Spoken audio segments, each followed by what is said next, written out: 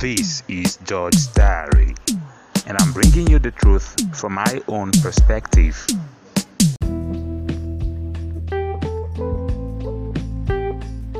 I have been meaning to do this a long time ago, to talk about gay rights, our double standards in Africa, and how I believe Christians should approach these issues. Often, people think that being a Christian means being homophobic, and if you are a Christian but aren't homophobic, you are not a good Christian.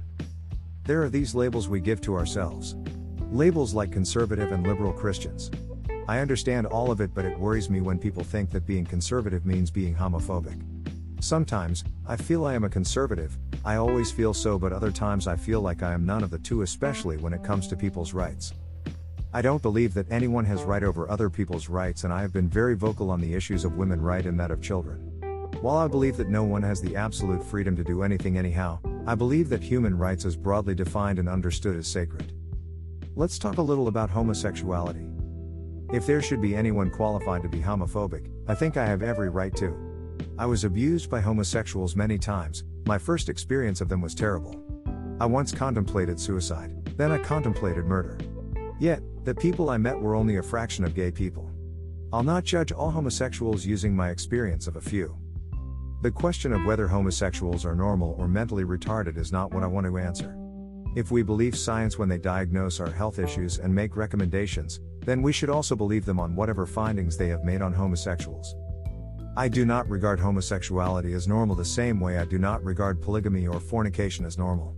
I am biased as a result of my faith. When it comes to matters at odds with my faith, I always choose to stand where my faith stands without hating on others. This is where most people have a problem. I don't support homosexuality the same way I don't support polygamy or fornication. I can't endorse it, but I also won't support limiting people's rights just because of their sexuality. I have no such nature to do that, and my convictions as a believer in Christ Jesus will also not permit me to do that. This brings me to question our double standard. Comparing Biden and Trump. The US election and transition of power has brought up several discussions. Some of these discussions are misinformed, and some of them go further to expose our double standards and how we defend our hypocrisy using God's name as a covering. Joe Biden's nomination of Pete Buttigieg has got many mouths talking, and the funniest of them are those trying to use it to prove how anti-Christian President Joe Biden is. There are parts of Donald Trump that I admire, I don't hide it, and there are parts of Joe Biden I admire. I am not necessarily a great fan of both. However, both of them were used to expose our double standards. Why is Joe Biden's nomination of a gay making round the news, and why are people using it as a yardstick to measure how terrible his leadership will be or how anti-Christian he is? The simple answer is double standard. Donald Trump was the first president to give a member of the LGBT+ community a high-level position in government. Biden's appointment is trending because we don't like him. Richard Grenell was appointed by Donald Trump as acting director of national intelligence. He is openly gay and a Trump supporter. Grenell calls Trump the strongest ally that gay Americans have ever had in the White House. In 2019, Donald Trump said, "My administration has launched a global campaign to decriminalize homosexuality and invites all nations to join us in this effort." As far back as 2005, Donald Trump took to his blog to celebrate the marriage of Elton John and David Furnish. If Donald Trump is the first president to appoint a gay into his cabinet, why is Joe Biden's nomination considered abomination but not Trump's appointment? Should any member of the LGBT+ be appointed in the first place? I don't want to sound ambiguous and make it difficult for people to understand my stand. If I was the president of my country, I would appoint people into office based on their qualifications, not based on color, race, or even sexual preferences. If you can do the job, then jump into the ship and start working. America belongs to Americans. Gay people vote in elections, they work and pay their tax. Some of the products we used had gay people working on it, and some of the businesses we look up to also had gay people as staff. The problem is that we don't know how to differentiate people's lifestyle and their career. I don't have to agree with you to use your products, and I don't have to agree with your lifestyle to agree with your good policies. Does that mean I am endorsing homosexuality? Isn't that a fight against the gospel? No. I am not endorsing homosexuality, I am simply exposing our double standard and proving that more often, our fight against certain things has nothing to do with our love for God and obedience to His words. Fighting or supporting gay rights is not the gospel and is not what Christian ministry is about.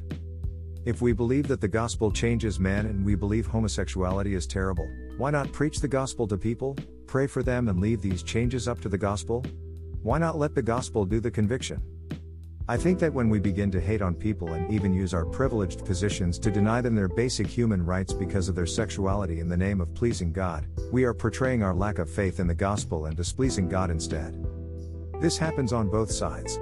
Some members of the LGBT+ community wants to force their lifestyle on others. They want pastors who don't believe in their lifestyles to be mandated to officiate their weddings. That too means denying a pastor his basic right. Because I am specifically addressing our double standards on the issue of homosexuality, I'll stick to it. Perhaps, homosexuality is considered abomination because it is unnatural?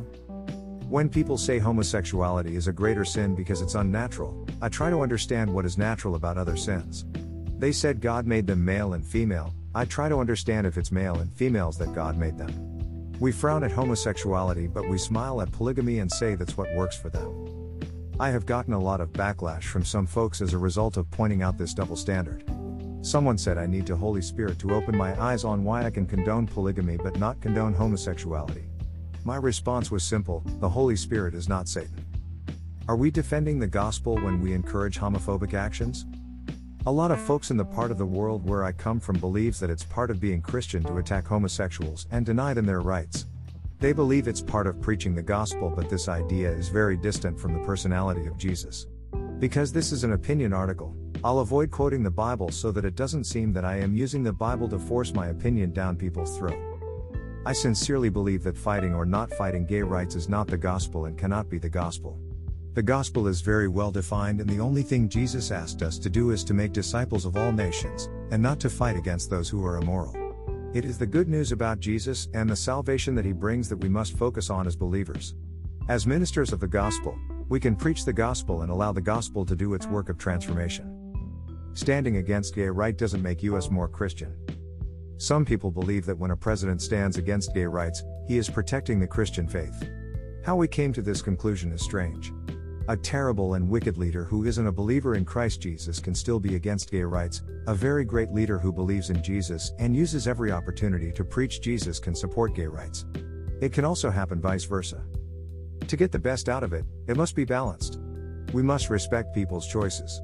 The same way members of the LGBT+ community expects people to respect their choices is the same way they are expected to respect the choices of others, as long as these choices do not hurt anybody. The president of a country is the president of everyone, including people whose sexual preferences are different from that of the president. While freedom doesn't mean freedom to do anything anyhow, the basic rights of people must be protected and defended.